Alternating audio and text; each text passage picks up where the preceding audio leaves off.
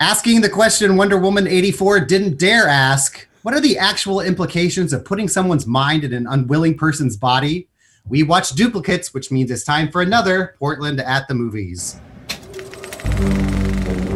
In a world, in a time, in a land of eternal beauty, all that stands between a city and a disaster. In a city where anything can happen. If you thought you had seen it all. I don't know you.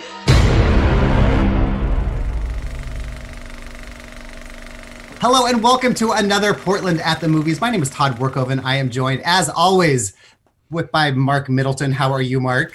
I'm well and in my own body with my own mind, I believe. I was going to say, we are also joined by what I think is Brian, the Unipiper Kid. Brian, how are you?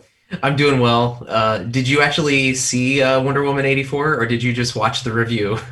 No, I actually did see Wonder Woman 84, which is funny because that whole controversy, as the British would say, didn't even really occur to me when I was watching it, because I think the rest of the movie was just not good, so that didn't stick out to me. But then it was kind of funny to be like, oh yeah.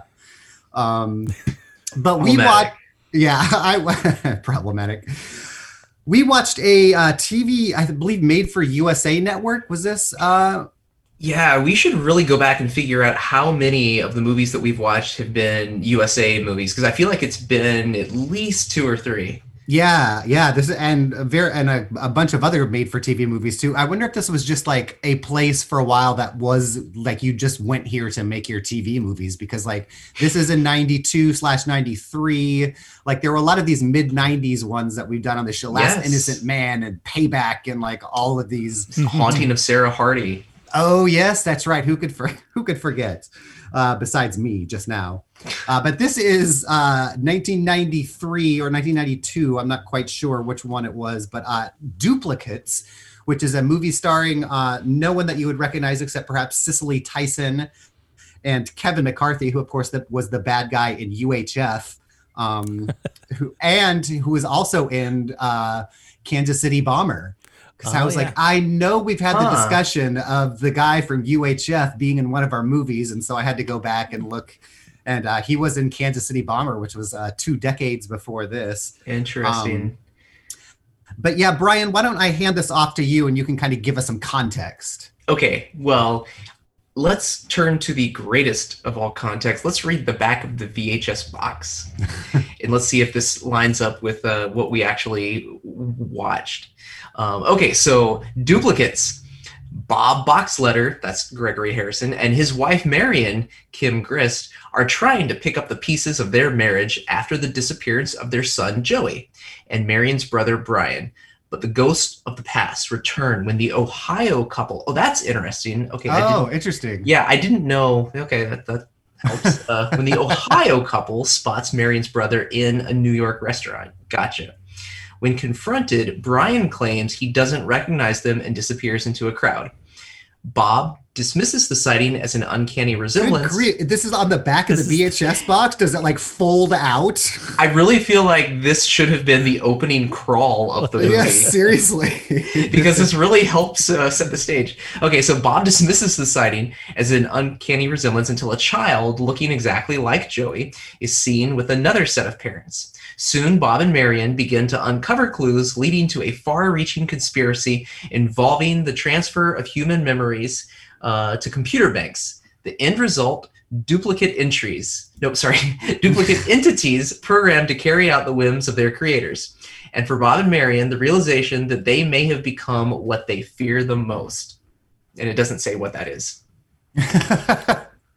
Interesting. Now, did either of you know anything about this movie going in? Brian, you found it. Okay, Mark. So yeah, I wandered in completely blind as well. And I do have to say, kind of before we get into it, I enjoyed this movie. I thought it was fun. It was usually, I think I say it every time, at the 45-minute mark, I have to put it on pause and go do something else. And I just sat here and watched this movie because I honestly didn't know where it was going. I found it oddly compelling.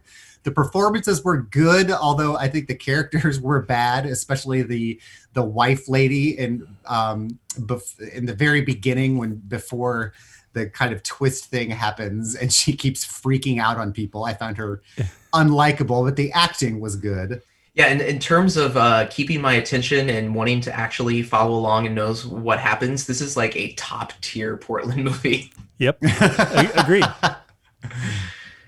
It was a really clever concept, and I feel like in general, watching it, the movie bit off more than it could chew in terms of trying to tackle the ideas, and I felt it never really fleshed out the sort of rules of this universe and the technology that they're using to do this body swapping. So I was constantly like, I couldn't tell if I was confused because I was just confused by the movie, or if I was confused because that information was not being presented. I feel like the information wasn't being presented. Yeah, there was a lot of that. I have questions, a lot of questions. Yep. Yeah, I mean, and it did. Oh, my R2D2 on the floor that I was talking about before is starting to go off again. I'm not sure what's going on. It did ask a lot of intriguing questions, but didn't. I wish it would have followed through with some of them more. But so let's get into the fact you said this was in Ohio. Can you guys hear R2D2? Yes. Oh yes, yeah. It's Todd and R2. Okay, sorry.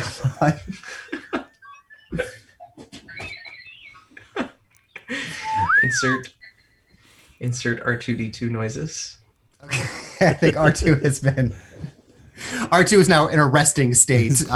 Did you put the restraining bolt back on him? Yes, I did. He's being dipped in a vat of oil and being cleaned as we speak. So, yeah, this movie, the back of the box is interesting because it did say Ohio. Yeah. I don't think Ohio was ever mentioned in the actual film. No, neither was Oregon. New York was, I figured this was in New York because part of it does happen in both downtown New York, like Manhattan, and then upstate New York. The very first thing I wrote down in my notes is, well, that's not Portland. And it's weird, like I almost thought that this was going to be one of those movies that I watch and then at the end it's like, filmed entirely in Kentucky, and like I wasted my time. So 5 minutes in, I was like, well, clearly this is not Portland. So I fast forwarded all the way to the end to see if there was Portland in the credits, and it was. So I did the same thing.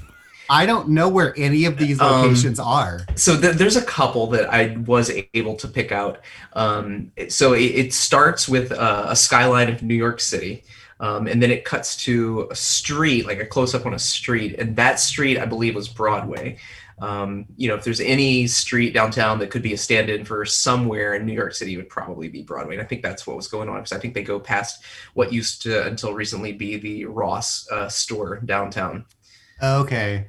And then they immediately go to, you didn't recognize the Schnitz? Oh, I didn't. That's the hotel where the couple stays at the very beginning of the movie. Okay, yeah, I wrote down hotel, but I don't know that funny. Oh, so sure enough. It was the Schnitz, yep. I can see that. Yeah, and there's the one I couldn't figure out is like the outside of the laboratory or whatever that was some like concrete Soviet avant-garde. And I think I know what that is too. Oh wow, what is that? Is that by I'm PSU? Pretty it could be, but I think it's actually Mount Hood Community College. Oh, okay. Okay. Yeah. Funny. It felt very like a school building to me. It's either Mount Hood Community College or Lewis and Clark. Okay. That's funny. And then speaking of colleges, I think when the wife picks up the husband from work, I believe, wherever he works, like a glass building. Yeah. I'm pretty sure that's at Reed College. Okay. Well, listeners will just be able to go to portlandatthemovies.com/map and click on this movie and find them all. But now that we've worked all this out. But funny. other than that, like this movie works hard at trying to hide the fact that they're in Portland. Yeah, and that's why I found it interesting that like they didn't mention kind of anywhere where they were, and it was really difficult to figure out if it really was Portland. There was one location that I was going to ask you guys if you recognize. So they go to the town where this corporation is headquartered that does these mine swaps. And in the movie, I think that's like Sandburg, New York. But there's a couple of shots where they show like the downtown of Sandburg, New York. And it looked to me like it could have been Troutdale. Oh, okay. Yeah, I couldn't make heads or tails of that whole. So I don't know if we want to get into it now, but the set design of the technology science headquarters where they're duplicating people was very questionable. But I think Mark and I both, and Brian. Well, Brian, did you enjoy watching this movie? Absolutely. Okay. It was thoroughly entertaining. And it is totally it's totally available on YouTube to watch. So if this is your genre, like kind of fun and kind of bad mid 90s TV movies, you can go search for Duplicates movie on YouTube and you should be able to find it and watch it. So because we will be spoiling it because we do have a lot of questions. So I'm always amazed at the rabbit hole that these movies we watch will send me down. And for this movie, it was regarding the person who co-wrote the screenplay. Did either of you look into who that was? Nope. No, I looked into the director, but... So the guy who co-wrote the screenplay is a guy named Andrew Neiderman. And he is most well known as the ghostwriter of V.C. Andrews. What? He has written like over 100 novels. Half of them have all been written since V.C. Andrews died in 1986 under her name, and he still continues publishing to this day. Wow, that is weird because like this wasn't some like sexy incesty weird like whatever, it was. No, but at the same time, it does kind of have that campy made for TV, schmaltzy drama flair. Yeah. Oh, that's so crazy. Yeah, and so I thought that since maybe it was based on a novel he wrote, and kind of was. So this is a rare case of the screenplay and the movie being made, and 2 years later, he turned it into a novel and then released it as a novel. Oh, interesting. Yep. This would be an interesting book, I think. As you got more into what their plans for making assassins. Did that happen at some point? Did I miss? I think that's what happened, but what is the motivation? Why are they swapping?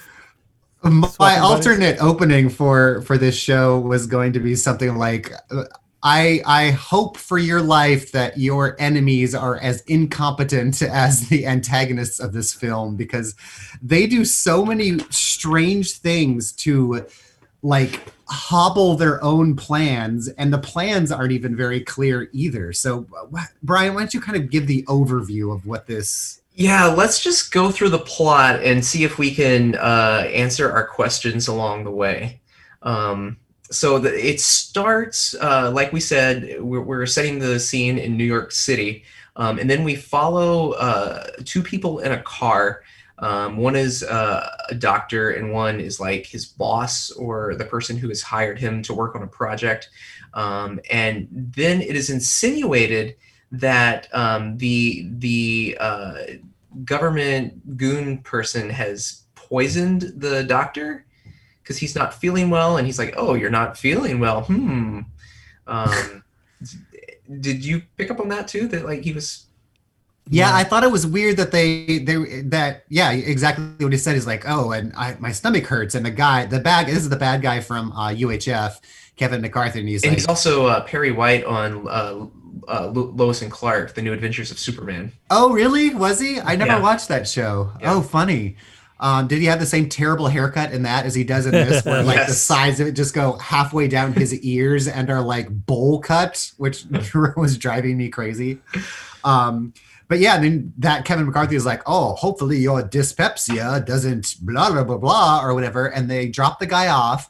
And the guy who is feeling sick goes back up to his apartment where a mysterious stranger comes out of the shadows and strangles him.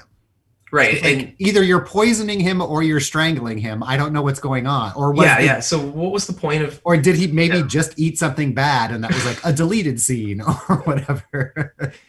So that was my first question: is what was going on with I that? think maybe it was to sow the seeds of distrust with Kevin McCarthy's character so that it wouldn't see the strangling maybe didn't seem unrelated to what happened in the limo. I don't know. But yeah, that was very strange. No, so from there, I think it cuts to the next day when our main couple also who are staying in that hotel. So I guess they're visiting from Ohio and they're visiting friends in New York, and they're at breakfast in the hotel. And the woman sees a man that she recognizes as her brother. And she goes up and like accosts him. Yeah. Like because he walks past her and she's like, Brian, or I forgot, I don't remember what his name was. It was Brian. Oh, Brian, and he's like, oh, sorry, you must be thinking of someone else. And she's like, no. And he's like, look, lady, I don't. And she's like, you're my brother, and like grabbing onto him. And I'm like, she's a weird. And that's one of her first of many terrifying freakouts. Well, to her credit, her brother and her son disappeared on a camping trip 1 year ago. And they have been presumed dead, but there's been zero information. Like there's no leads, no nothing. And so your brother died with your son less than a year ago. And now you see him in a restaurant and he says, no, I'm not that guy. But he's absolutely that guy that is your brother that you grew up with. Point, but when that person is like, no, stop or whatever, and she just keeps on like clawing at them. But I get, so it's probably meant to make her look crazy as well. Yes. Right up top. So okay, so help me at this point. Clearly, what we end up learning is that the brother has had his memory swapped, and he now so they took someone else's memory and put it into the body of the brother. But we don't find that out for a long time. Like right, that's a long time. That's the big twist in the movie. Right. Is when they figure that out. But because that brother character doesn't know, and he's legitimately confused because they then, after meeting him in the hotel, the husband and wife show up at his job and are like, we took your fingerprints secretly at the restaurant because I saw you were left-handed and you are my brother. I don't care what you say. And like show up at his work. And he's like, look, here's a picture of my wife. Here's a picture of my 2 children that aren't the age of whatever you're looking for. Like, leave me alone. You're terrifying. Yeah. So, but then this is where my brain starts to hurt.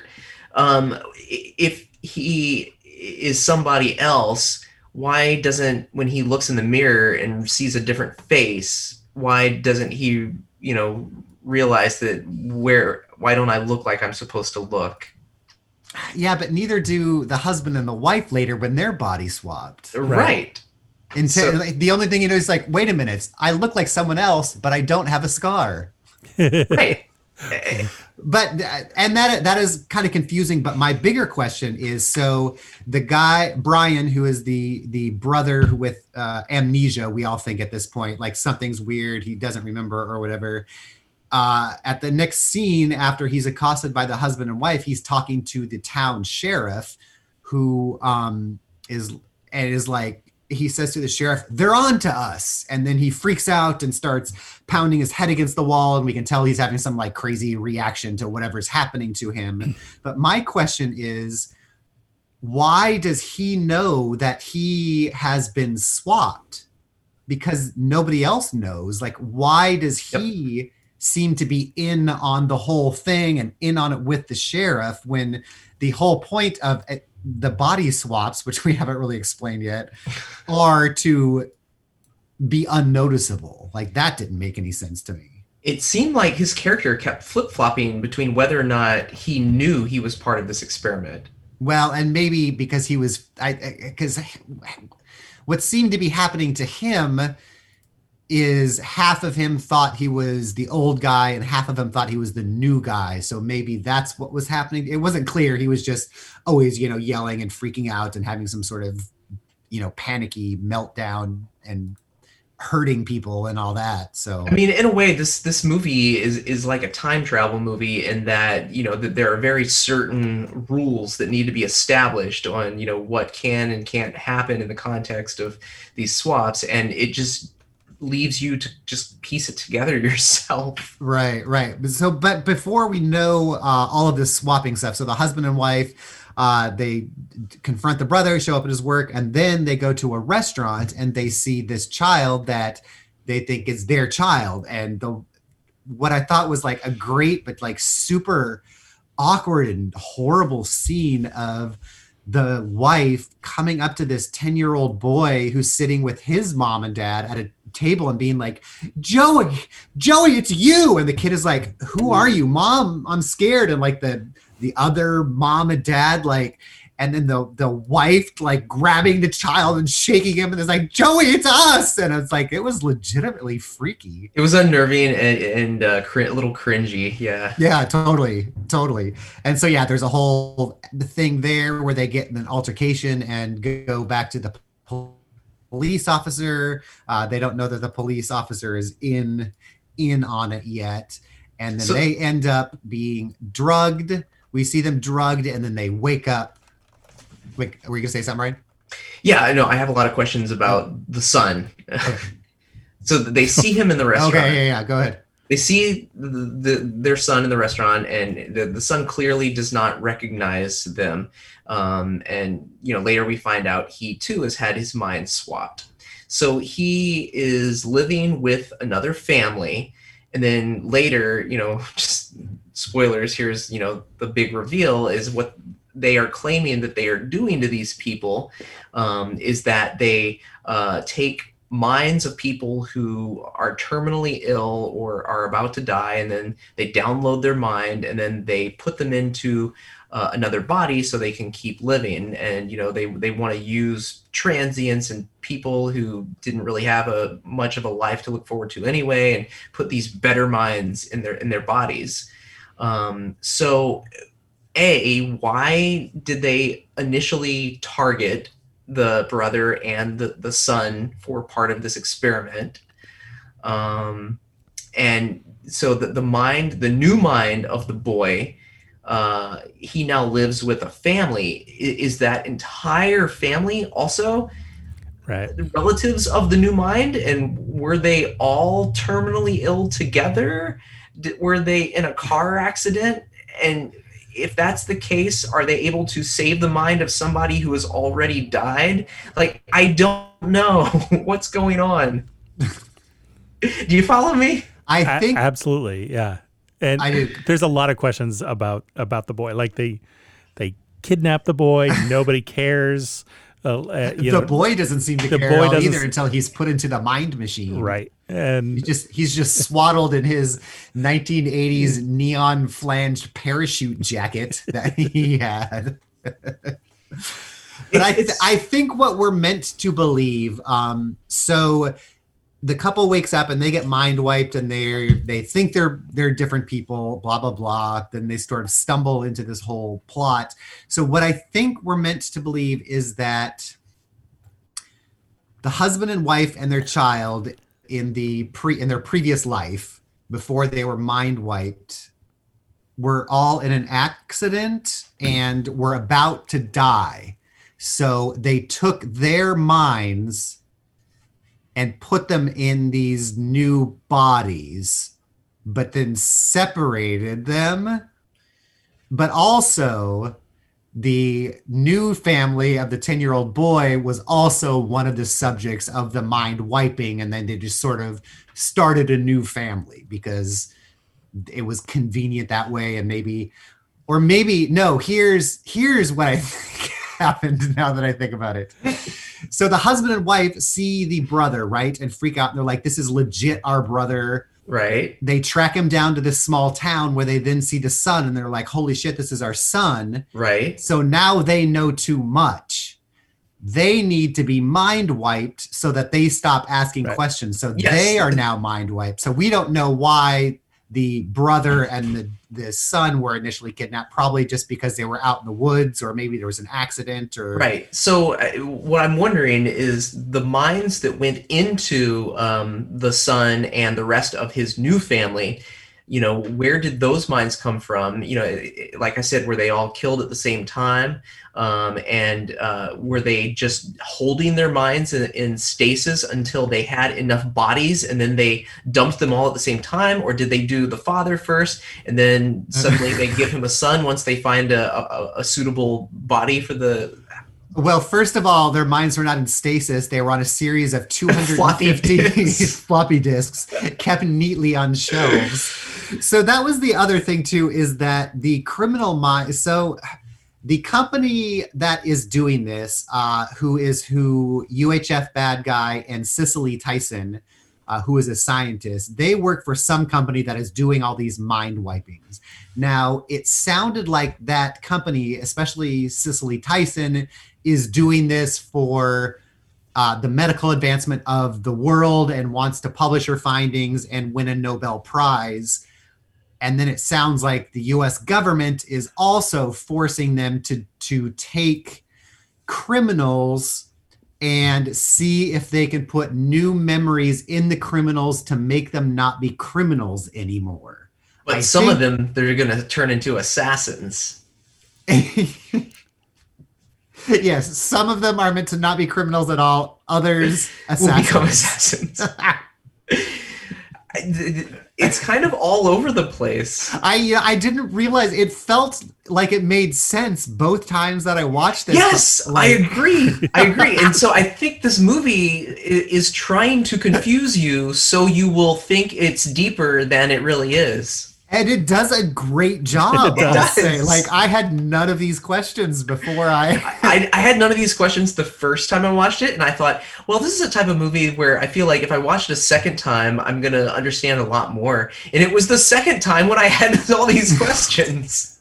I think now that I'm pondering on it, I have a theory for the uncle and the son that were initially kidnapped, the brother and the son. And I wonder if the mind-wiping company had these brains in stasis, so to speak, and just needed two very specific bodies right away, and like happened to come across the uncle, the brother and the son. I don't know how they would do that on a camping trip, but it's like possible. They needed two bodies right away, and that was the first ones that they... Yeah, it's there is a line when one of the doctors says to the sheriff, like, you see what happens when you pick up people who aren't loners and they actually have families? This is what you get. Yeah. So, it sounds like the sheriff was the one in charge of like kidnapping bodies for the experiment. And yeah, so maybe they were camping like in the outskirts of his city or something like that. Because you're right, he was procuring the bodies for some reason. Although you'd think if it was a legitimate thing they were going to get a Nobel Prize for, they would like not illegally kidnap and kill people and steal their bodies. Where were they camping, and how did that area end up being where the sheriff was casing? Were they camping from Ohio to the Catskills of New York, or was the sheriff like, I'm gonna go to Ohio and check out the state park campgrounds and find? They also kept bringing up that the brother / uncle had this criminal history a couple times, and I don't know if that was just to establish that he had his fingerprints on file somewhere, or if that's why he was for some reason targeted. It should have been a deeper connection there, but I don't think it was. So can you, if I wanted to bring a drinking glass from a restaurant that Brian, you had used into the police, will the police just run those fingerprints for me? I would love to think that's the case. Just if I'm curious about somebody. Hey, can you just check? Can you tell me if these prints match my brother who you printed 15 years ago? Oh, sure. Yeah, we can do that. We'll just send it to the forensics lab. Yeah. So you know what? Hang on. So she takes the glass from New York back to her home in Ohio, and the man in the police station says, "We'll send these to forensics in Cleveland." There's the Ohio connection. Oh. Okay. But why did we need the Ohio connection? Oh, because that's where They live in Ohio wait, because that's what the what's back in of the Ohio? VHS. They live in Ohio. That's what the back of the VHS says. Oh, right. Ohio plays an important role in this movie. So here's where we have these bad guy body swip duplicators, even though they're not really duplicating anything. So they take the husband and wife, because they know the husband and wife know too much, presumably, and mind wipe them and give the husband and wife new memories. Now, if you were trying to keep all of this top secret stuff under wraps, where would you want to employ the person that you just mind wiped? Maybe at the mind wiping factory? Yeah. So now you're bringing up another major question I had. So the person, okay, so the husband and wife are on to the fact that something fishy is going on, and they start digging around, and the corporation's like, we can't have this. So they kidnap them, take them to the hospital, and wipe their mind and give them put someone else's mind into their bodies. Now, the mind that they put into the husband was somebody who had recently moved to that town to work in that facility. So did he move, and was he terminally ill when he moved for the job? See, I know, because here's where, when after husband and wife unravel the plan and they're sitting in the car, and that's the big twist where the husband's like, you've got to understand, we're duplicates, or whatever he says. He's like, my last memory is being in a hospital in San Diego. Your files say that your last memory is being in a hospital in Chicago. So I think those two people were just independent of each other. Yes. Who died. Yeah. And again, we have available memories that we need bodies for. So they just took those unrelated to anything else because they were available and put those into husband and wife. So did they then have to add memories in order for that guy to now be employed? Yeah. Wasn't he a computery person beforehand as well? But like he says, like, you know, he had to ask for help a couple times from his coworker. Well, he's just like working started. his like, yeah, he's like, I don't know what I'm working on really. I've only been here 2 weeks. Can you help me do this? And the other guy's like, well, yeah, this is easy or whatever. So I was confused at that too. I just figured that the old San Diego mind wipe guy was a computer programmer. Sure. And then they just like added a memory that you're like, oh, and now you recently took a job and you work for us. Yeah, you just happen to move here, and that's why you wake up. You're not in San Diego. You were here because they can implant those little false memories of you came here to do this type thing. But they didn't make that clear at all that they were adding. They didn't, memories. But like at the end when the whole family is getting their old minds back, they're like. When the little boy suddenly kicks up a fuss before going into the mind machine, they're like, the mom and dad is like, put his memories back, but make him not remember what happened, you know, this last 2 weeks or whatever. So I felt like it was implied that they could be Cicely Tyson could be fairly specific about what she was implanting, because at one point we see her go back. I did like. So all these memories are stored on like data files and stuff like that. And I liked how they showed that it was just all this weird stream of consciousness. Yeah. I like that, because at one point Cicely Tyson goes back and changes mushrooms to. Yeah.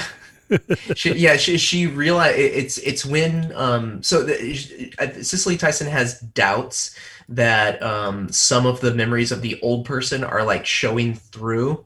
So when the husband is showing that he doesn't like mushrooms, but then he tries them and he finds out he does like them. She goes and she like does a search for mushrooms in the memories of both the old and the new guy to see which one liked mushrooms.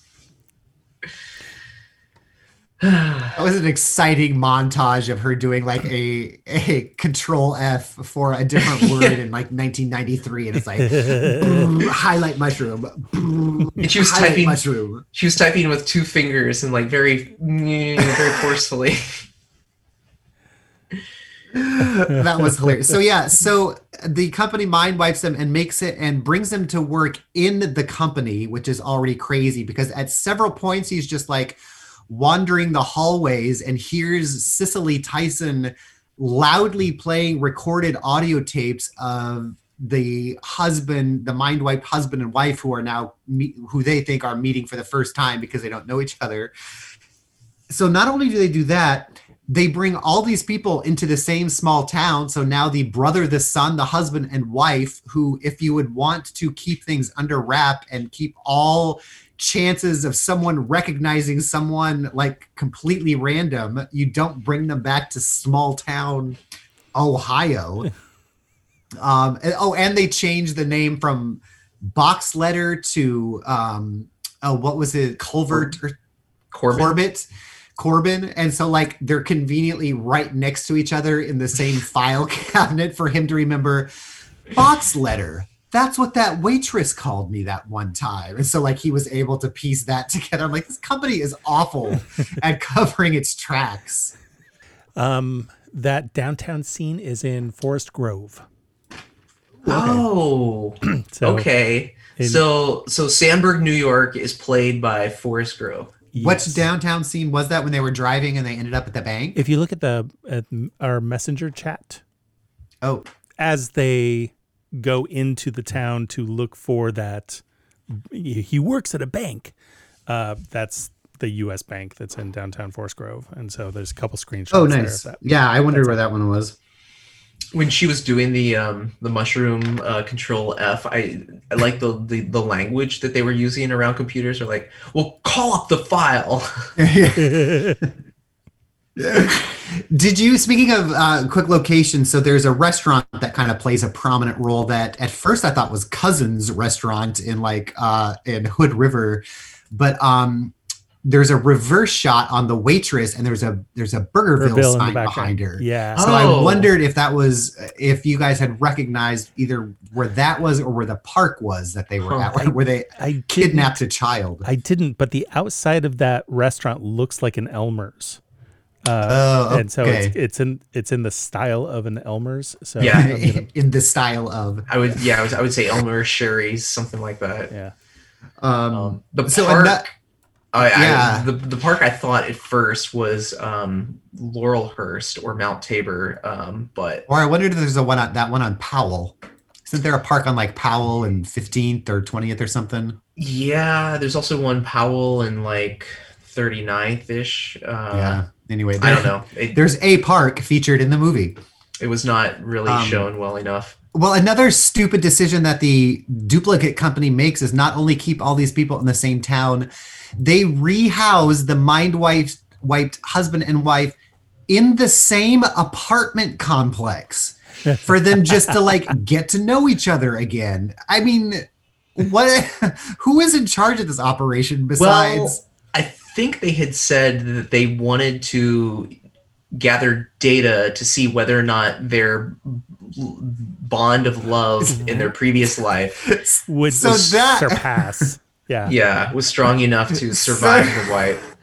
And they were like, this is valuable data. So so Kevin McCarthy, the bad guy from UHF, isn't the ultimate bad guy. There's one other kind of more mysterious guy above him who's arranging this whole operation. And he comes and confronts Kevin McCarthy and Cicely Tyson at one point and say like, what's going on? You know, I forget, but he's mad at something. And Cicely Tyson, like out of the blue, like turns this movie into like a Jane Austen novel. They're talking about training assassins and stuff like that. And all of a sudden there's like this beautiful close up on American treasure Cicely Tyson, who just goes, but what about love? What if the criminal mind has never been in love? Does the emotion of love depend on the existence of memory? And I'm like, what movie are you in all of a sudden? And what's crazier is that the guy who's in charge, who has been shown to be like this ruthless whoever that everybody is scared of, is like, oh, you're right, this is a hole in our research, and like just changes his mind. And I'm like, that's crazy. What's happening? Has a criminal mind never been in love? Like, what? Oh my gosh. And then she tried to pick out the mushrooms out of his food, like with her fingers. And I'm like, just let him pick them out. What's going on? Did you also notice that the husband, when he's repositioned now as a computer programmer, him and his little coworker look exactly like Clark Kent? Like, they kept going back to them, and they've got like just nicely coiffed black hair with like big black framed glasses at computer. And like every time I'm like, oh, he's going to reveal he's Superman. Yes. One thing I did appreciate, I liked, was typically in a movie like this, where it's like a conspiracy, it's usually just one person against the conspiracy and everyone just says they're crazy. But the fact that the husband and wife were like kind of in agreement that something was going on, you know, that actually felt more realistic instead of just being like the crazy mom. I guess I did feel that the dad came around a little fast, but I guess when it was revealed that was actually his son, because the audience doesn't really know at the beginning if they're just seeing people. And like, since the movie was called Duplicates, I was expecting there to be duplicates, like more than one of these people, but that never really was the case. So that kind of threw me off for a while. I'm like, stop accosting the duplicates. They don't know. And the tagline was kind of misleading too. What was that? What if the dead were found to be living? Oh, well, I mean, technically.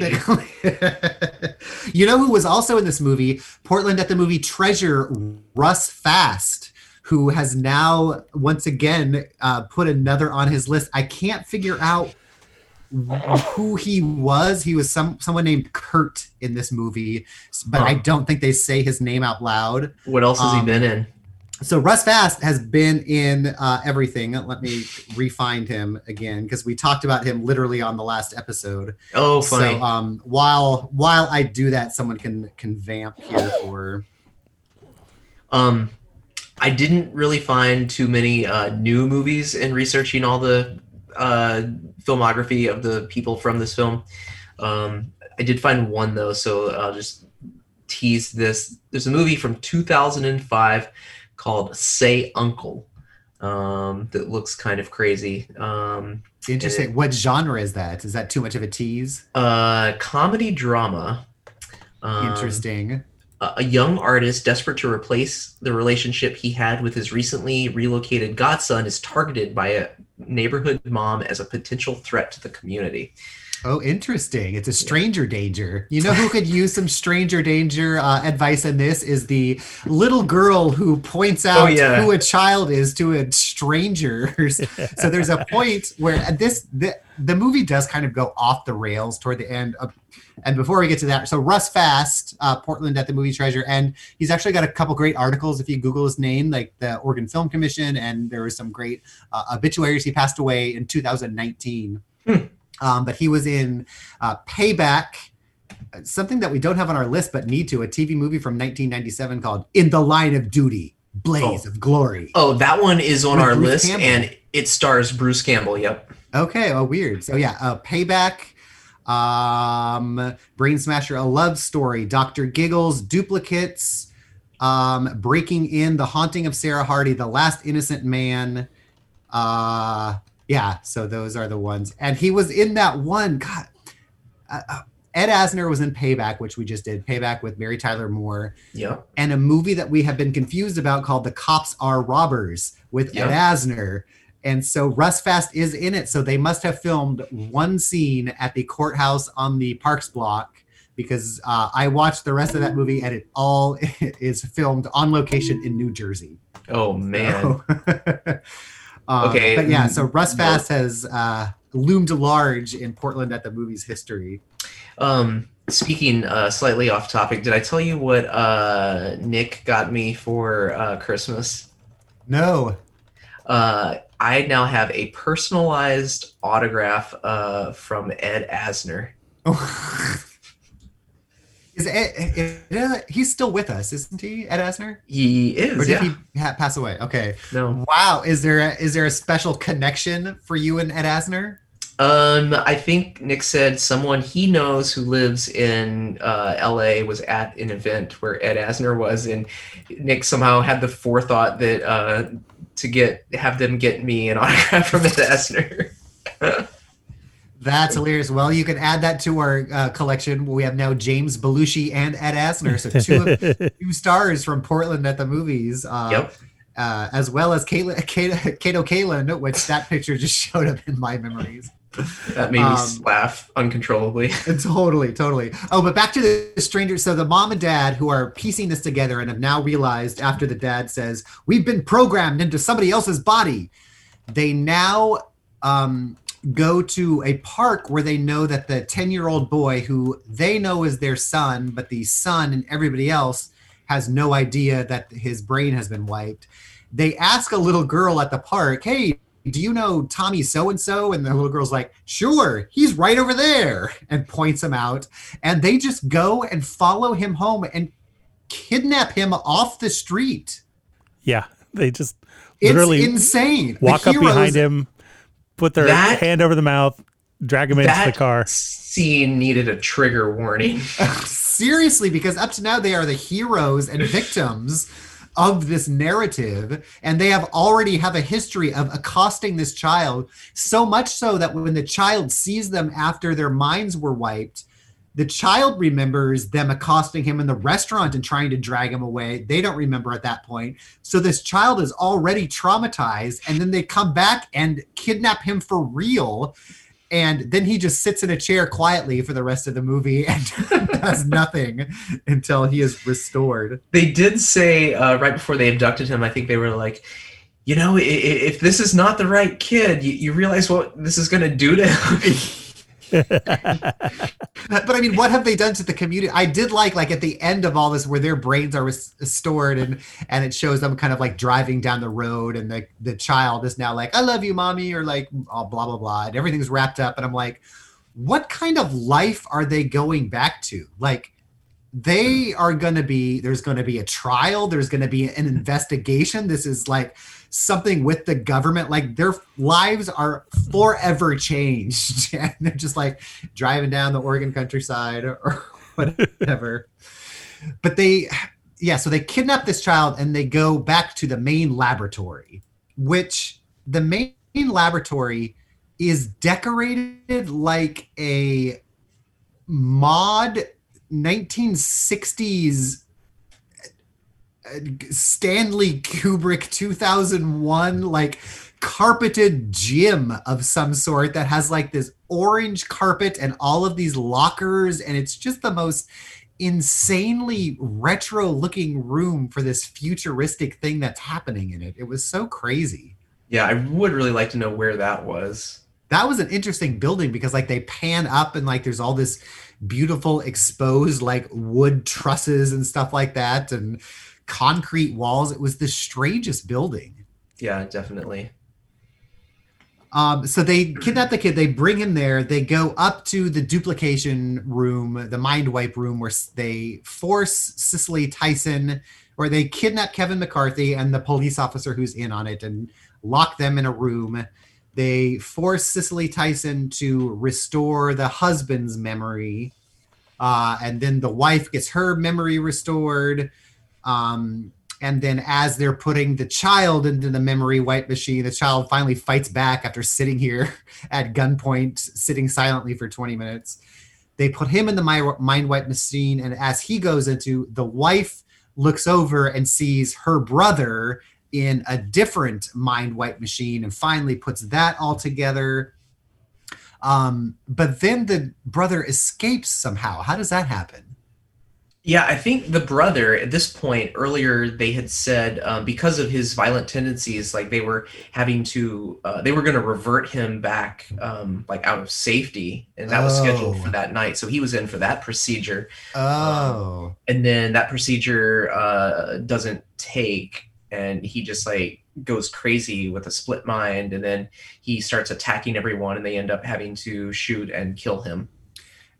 Well, let's back up. So yeah, he breaks out, and the brother breaks out and is going crazy with this whatever psychosis, and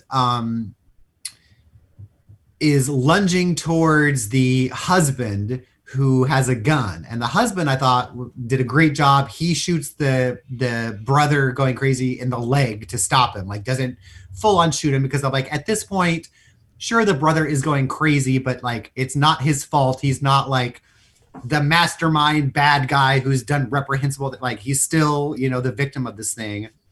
So the brother goes down, but is still attacking the husband. Then this movie makes it so that the wife has to pick up the gun and shoot her own brother, who she has already lost once a year prior to this. This movie makes her shoot him. Yes. What? Why? Why did we do this to her? She doesn't deserve this. Like, the police officer could have shot the brother, and then the wife could have shot the police officer in self-defense. Like, there was a way out to not make her have to shoot her own brother. It was so cruel. I was so angry at that, because then the movie does that, and then makes it so that everybody is dead except the wife, the husband and wife, and the child, and Cicely Tyson. And Cicely Tyson's like, there's no way out, and then the next scene we see the husband, wife, and son escaping, and Cicely Tyson is holding the ground at the laboratory, and all the bad guys come in. The big bad guy comes in, she shoots the main bad guy, and then commits suicide. And it's like every single noble character or victim in this movie is forced to The Mist style, like execute people and shoot themselves. It's like Frank Darabont comes and scripts the final act of this movie, and it's just devastating and mean. Perhaps I was the only one affected this way, but I just thought it was... I'm with you. I mean, I guess the family did kidnap a child, but anyway, so the only other note that I had that I thought was really funny is that some of the movie relies on the husband, as they're figuring stuff out, gaining access to different floors of the building that he's in using a key card, swiping key card. And this must have been 1993, like before people are really used to using credit cards, and if they're using credit cards, they're still doing like that ka-chunk, like carbon copy thing. Like, I don't think anyone's swiping, because the way that they swipe the key cards is so slow. And I was watching it again on 1.5 speed this morning to like take some notes, and even in fast forward, it's like impossibly slow. Well, it takes a little while for that door to call up the file when you swipe. I thought that was so funny. Anyway, any other thoughts on this movie?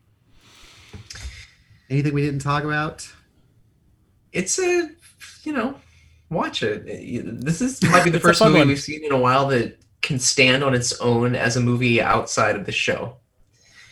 I think so. And it was disappointing that there wasn't more Portland in it.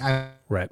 I was glad to see at least a fleeting Burgerville sign to like really ground it in that it was in fact made here. But now I guess that there's more buildings that you guys did recognize that helps a little bit. I was unfamiliar with some of those. But yeah, this was shockingly watchable. And I thought all the performances were pretty good for what they had to work with. It looks like all of the actors have just been working nonstop towards them, doing television stuff, the Law and Order type things that have been out through the years and keeping super busy. So that was nice to see. And Cicely Tyson, R.I.P. When did she die? Last month. Oh, that's right. Yeah. I had totally forgotten about that. I thought that was last year at some point with because maybe I was mixing Cicely Tyson up with Russ Fast, who died in 2019. Yeah, I thought she did a great job here. It was weird because at the beginning credits, as they're naming everyone, she and a lot of the times when someone's more famous, like she was at this point, there's a with Cicely Tyson or and Cicely Tyson, but this one was special appearance by Cicely Tyson, and she is in like the whole movie. Yeah, it's not a cameo. It's not a cameo. It's not. She's in it just as much as Kevin McCarthy is in it. So I thought there must have been some weird SAG wrangling of how you get credits or that gets you more money, or I don't know. That's interesting. Yeah, but she was good in this. So it was a fun watch. It's available on YouTube. So it's a great thing to have kind of on in the background as you're cleaning house, perhaps. So yeah, I think this would be a good movie to pull out your pocket, when someone is opening a conversation with you about Portland movies and you want to impress them with something they probably haven't heard of. Yeah, remember that Cicely Tyson / Kevin McCarthy movie? Yeah. They actually did more detective work in this movie than like any of the Batman movies ever have. Yeah, no. This husband and wife does a great job at uncovering this mystery. At the beginning, when they track down the brother, it's actually logical steps that she followed to track him down, because she got his fingerprints to confirm it was him, and then he got his name because he checked into the hotel. I missed that the first time. That I was like, well, how is she just getting this hotel? And it was really clever how she got his hometown from the hotel, because she got his name from his receipt from breakfast. And then she went to the front desk and she's like, oh, I noticed that so-and-so was staying here. Is that so-and-so from so-and-so, Ohio? And they're like, no, it's so-and-so from Sandburg, New York. And then she took that information and was able to get his phone number. And then she called that phone number and got his voicemail, and then figured out he worked at a bank. And yeah, it was really satisfying how all those pieces were put together, and that the pieces were there, and it wasn't just coincidental and all that. So interesting. Well, Brian, the Unipiper, do you have anything coming up? No, just laying low. Still holding out with that hair. Yep. No vaccine, no haircut. I did. This was the first movie I watched after getting my electricity back after 8 days of no electricity, and the first movie I watched after getting my second vaccination dose. So nice. This movie is for the books. How are you feeling, by the way? I feel totally fine. So it's only been happy. I got the. Yeah, it is a Sunday.